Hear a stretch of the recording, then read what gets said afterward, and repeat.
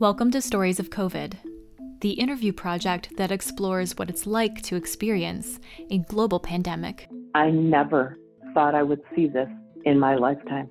It is scary and it's very real, but it's not hopeless. As I said, I changed 3 planes. None of them were wearing any gloves or masks. I've never seen so much support for freelancers or artists in the media as I have now. They both laid me off from just the advent of the outbreak. I'm anthropologist and author Veronica Kieran, and I am building an interview archive of stories and anecdotes that define this time in history to write a book preserving this experience for future generations. If you have an experience that you'd like to share, check out the show notes to sign up for an interview. Landon Mabe was going to university at Rice in Texas when COVID-19 hit. He had many plans for graduation and travel, and all of that was canceled. In this interview, he describes what it was like to leave college early and to transition onto online courses without any expectation or history in doing so. When I first heard about the virus, I was at my university, which is Rice in Houston. I was living on campus in one of the dorms. When we first heard about it, I don't think really many of us gave it too much of a thought. It was just, okay, hey, there's talk China has this virus going on. Don't know how serious it is. Didn't really even start thinking about the possibility that it could affect us until February. And there was definitely a vested interest among me and my friends in not thinking about it or downplaying it, at least initially, because we had this big senior trip planned to go to Thailand right after we graduated. Like literally we'd graduate and then 2 days later hop a flight and do this whole 2-week long trip, which of course now can't happen. Me and my roommate, I think we both kind of patted ourselves on the back a little bit in February, because at that point we were like, okay, cases in Washington, we know it's this contagious, we know it's going to be this serious. So we kind of anticipated not finishing the semester, and we've taken it pretty seriously since then. So whenever we found out that we were going to have to leave, it was really, really tough. It was the week before spring break was supposed to start, and it was the Sunday before that week. And we got an email that said, hey guys, classes for this week canceled, not going to happen. No work can even be due. So you hear that now and your reaction is, oh man, so it's getting real. Well, our reaction was, hell yeah, let's party, which was so short-sighted, so very short-sighted looking back on it. Because we were like, oh yeah, we're just going to get to hang out, and it's going to be spring break, and it's going to be good. But I think there's a sneaking suspicion in the back of a lot of our minds that this was going to get worse. Maybe we didn't want to think about it. Because I think later during that upcoming week, we finally got the email that said, hey y'all, you've got 2-3 weeks to move out. Some of you can petition to stay on campus if you don't have a stable living situation, or if you're an international student, which was great. I think Rice handled this really well. But I remember my roommates and we kind of just looked at each other and started crying immediately.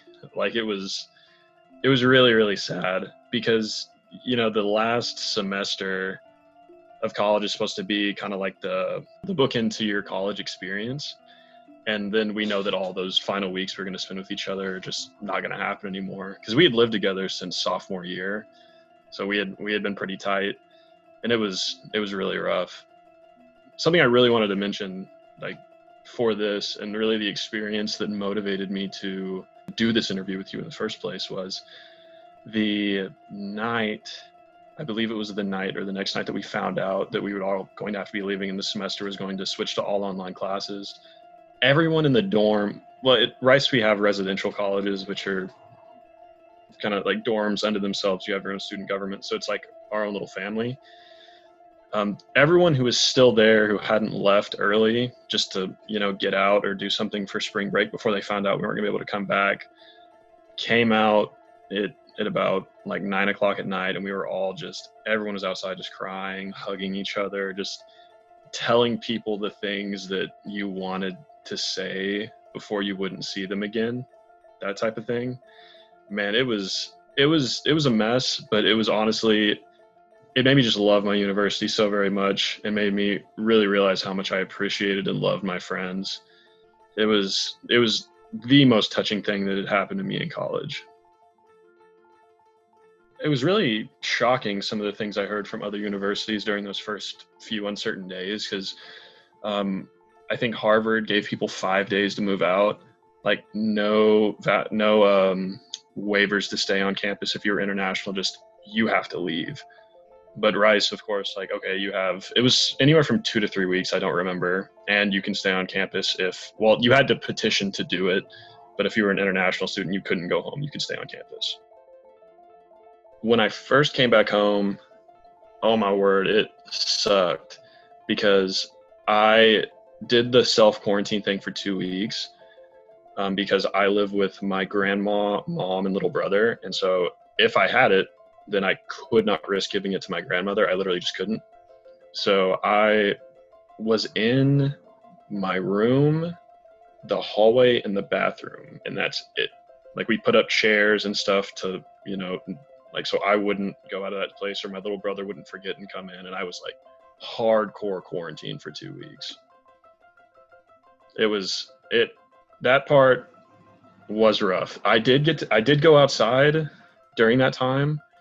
I went out my window because I only have one door, so I got a step stool and put it outside.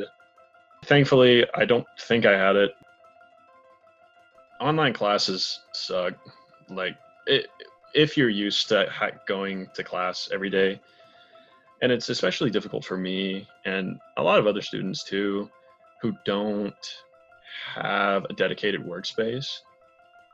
There's just not a ton of space in my house for that. Back at school, I'd go to the library, or I would go to one of the many dedicated study spaces that we have had on campus, and that's where I do my work. And so transitioning from that to I'm in my room for 2 weeks, and then I'm in my house for 2 months, finding the motivation to do things and be as productive as I was beforehand just wasn't possible. And I always made it a point to not study or do work in my room. I found that I would think more about my academic stressors whenever I would bring that into what was supposed to be a relaxing environment. And so I don't enjoy having to do work at my house. One thing Rice is doing, which I think is a step in the right direction, but not far enough, is they're allowing everyone to put a pass-fail on all of their classes for the semester. So that means their final grade would end up being either a pass or a fail instead of showing the grade, which is nice because we have a pass-fail system at Rice, a very limited one, but typically you couldn't put it on a major or minor requirement, but now they're allowing it. So that was nice. So I didn't have to worry, because I had an exam a week after I got home and I did horribly on it because I could not study effectively. The system, I don't think, is very fair for students who are in a situation similar to mine, because you don't have that dedicated study space, or maybe you're in a situation that's even more stressful than mine, where maybe you have to share a room with your little brother, or your house is even more cramped, or you're in a place that's really hard hit like New York City. So you're expecting those students then to compete for grades against people who are in more favorable situations. Because yes, they say, okay, you can opt into the pass-fail, but if you're going to be applying to graduate school or medical school or some other professional programs, then they're going to want to see those grades.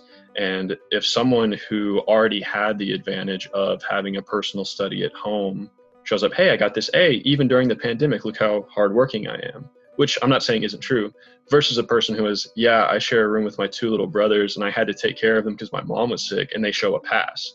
You can't really expect schools to be able to look into that nuance. And so in my opinion, the best way, I'm torn between these two systems, is having mandatory universal pass-fails, because that way, programs can't mandate that you have a grade because everyone has pass-fail. I get that hurt people who put in a lot of work this semester to get a good grade. But I think it's, just from my perspective, it's more important to take care of the people who are more disadvantaged. It's either that or like a double A system, where it's either everyone either gets an A or an A minus. But I do appreciate the academic accommodations that Rice has provided. Landon's interview reminds me of the interview that I did with Carol Wilson and David Astudillo, where professors feel that their students aren't engaging online, and international students are being hard-pressed to find solutions to living without school in session unexpectedly. Ultimately, this is a story of loss of rite of passage. Landon was supposed to graduate, to travel with his friends, to do things that historically are what we do upon graduating university. And instead, he has spent it in his bedroom, alone. Thank you for listening. Subscribe so that you don't miss an interview. I interview multiple people a week, and I am releasing these episodes as fast as I can.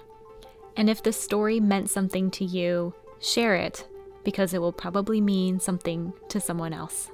Every time you share the project, it helps the project grow. So thank you. Until next time, stay safe, stay well.